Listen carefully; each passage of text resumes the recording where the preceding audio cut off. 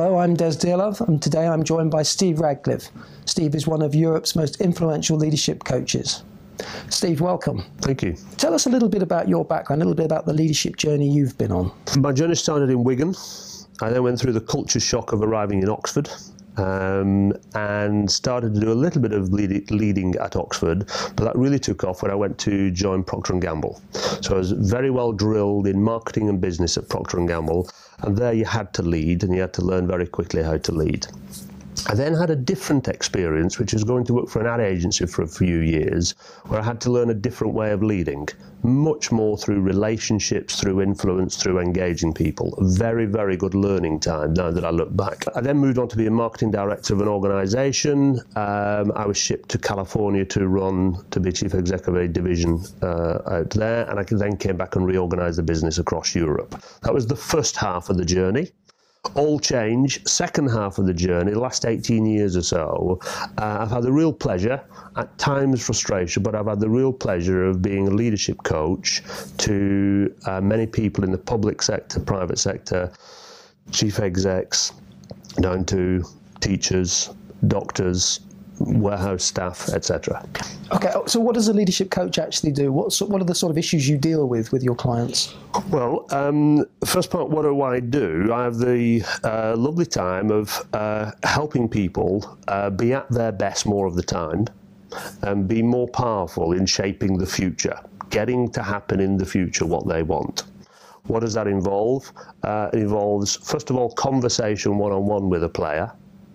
But then, crucially, I've learned that the best place to help leaders grow is in live situations with their teams or with their people, so that I don't just get their story of how they're doing as a leader. I can see it live and nudge and adjust as we work live. So give us an example of a typical sort of assignment, a typical sort of issue that you would be working with a leader. If I'm working with a senior leader, we're stepping back and looking at the future of the organisation. So the context is never really how can we just have the individual succeed. It's about how do we have the organisation succeed. If it's a big piece of the public sector or if it's a global organisation, the first thing is I've got to have the leader thinking big and thinking wide. Too often we can get caught up in the day-to-dayness of life rather than what's the big picture, where is the world going, so how do I have my organisation succeed? Everybody I will work with who really makes a difference, I would say they are up to something. They have an ambition, they have a dream, they have a vision, there's something they care about. And the first piece of my work is to help them get excited about that. That's the future part of this model that you've got, Future, Engage, Deliver. What are the other two components? Well, you're right. I have been around the leadership track many times. I've decided, boy, we're making it too complicated. So all my work for the last few years, I've popped under 3 simple words, just to try and keep it simple and make it a lot easier for a lot more people to enter the leadership game. The leadership piece always starts with the future. It always starts with, what do I care about and what do I want to make happen? Now that can be a great party for your kid's birthday. It can be, I want my department running well. Or it can be, I want society to be in a particular way. So ideas always start in the future. If you leave those ideas alone with you, you're not going to make a big difference. So the second bit of all the leadership stuff is get out there and engage. Engage in a way that has people wanting to come with you, wanting to build that future with you. This is different, and I'm very passionate about this bit, this is different to communicate your vision or future or tell people about it. There's too much telling going on, there's not enough engaging going on. Once you've got people engaged, get on and deliver. But make sure you're not doing all the delivering. You're creating a space in which others want to deliver. Okay, so if you're talking directly to people in the NHS, say, what would be your message for them about leadership? Please, let's have more leadership at all levels. That would be my banner headline. Okay, and what does that look like in the NHS then? Well, it would be nurses, doctors, staff in wards through to people at the top of the NHS in Whitehall or wherever. Yes, have places well managed, but please, let's have a spirit of leadership in the place. And let me expand a little bit on this, Des. What I mean by that is I am for people, wherever they are in an organisation, being up to something. Having something they care about connected to their work where they want to make a difference. They're not always looking for permission from the top to make things happen. Actually, they're joining with the messages from the top, working in that space, but making stuff happen.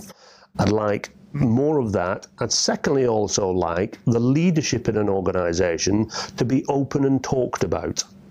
Not something secret or hidden away and only talked about once every 12 months at some appraisal. Let's have people in organisations having leadership as something that's talked about and practised every day. So why is this leadership stuff so important? What difference does it make to have leadership? I don't have a lot of time for the question, which I'm pleased you've not asked, which is what is leadership? I'm much more interested in what does leadership do? And I've seen this live hundreds of times. I have walked into organisations and I've seen the absence of leadership, and I've walked into hundreds where effective leadership is present. It has been at times stark and at times distressing to see the difference in those two situations. I think poorly led organisations are not only wasting the human potential of the people inside the organisation, but certainly aren't serving society as well as they can. Of all the ingredients that I'd say you need in an organisation to have it fly, I'd put leadership at the top. All right, I'm going to put you on the spot now. What does that look like in a hospital? In a hospital, well, I'm going to reach in my bag and I'm going to pull out Future, Engage, Deliver. Okay, so for any hospital, I would say, first of all, tell me about the future. Don't tell me about the present. Tell me about the future of this hospital, and I will watch whether, when you're telling me, you're excited and you're enthused. Because I don't want a dry vision which is carefully crafted and stuck on in the reception hall. And presumably that's different to the targets that are set for a hospital as well. Completely, and I'll come to targets in a little while. But first of all, I would want to ensure there are people, particularly at the top of the organisation, who are alive with a sense of future of what we're building here, where we're headed. Secondly, I'd like those people then to have it as part of every day's job to engage people to come with them. Not talk at, not tell, not transmit to, even if it goes out through the video and the company newsletter. Get out there and engage people, connect with people so they want to build a future with you. Thirdly, get on and deliver, and you may have targets which you then want to deliver, but please make sure those targets are part of the future you want, as opposed to targets to keep people off your back, keep people happy, and actually perhaps lead you down side tracks. Okay, so a lot of organisations are facing hard time, but how can they ensure they've got the leadership talent in place when they need it, when they face these sorts of difficult situations? I wish this topic were higher up in many organisations' priorities. And the reason I say that is that most of us, I think, build our leadership muscles over time. We build them through practice. We build them through taking on challenges and coming out tough at the other side.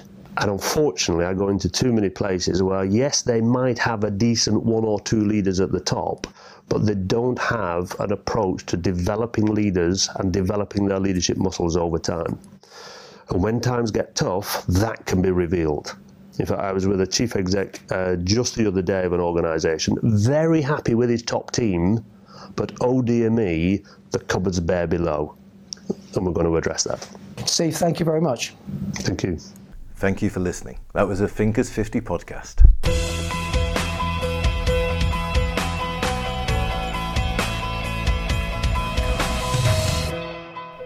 Thinkers 50 podcasts are produced by KDH Creative.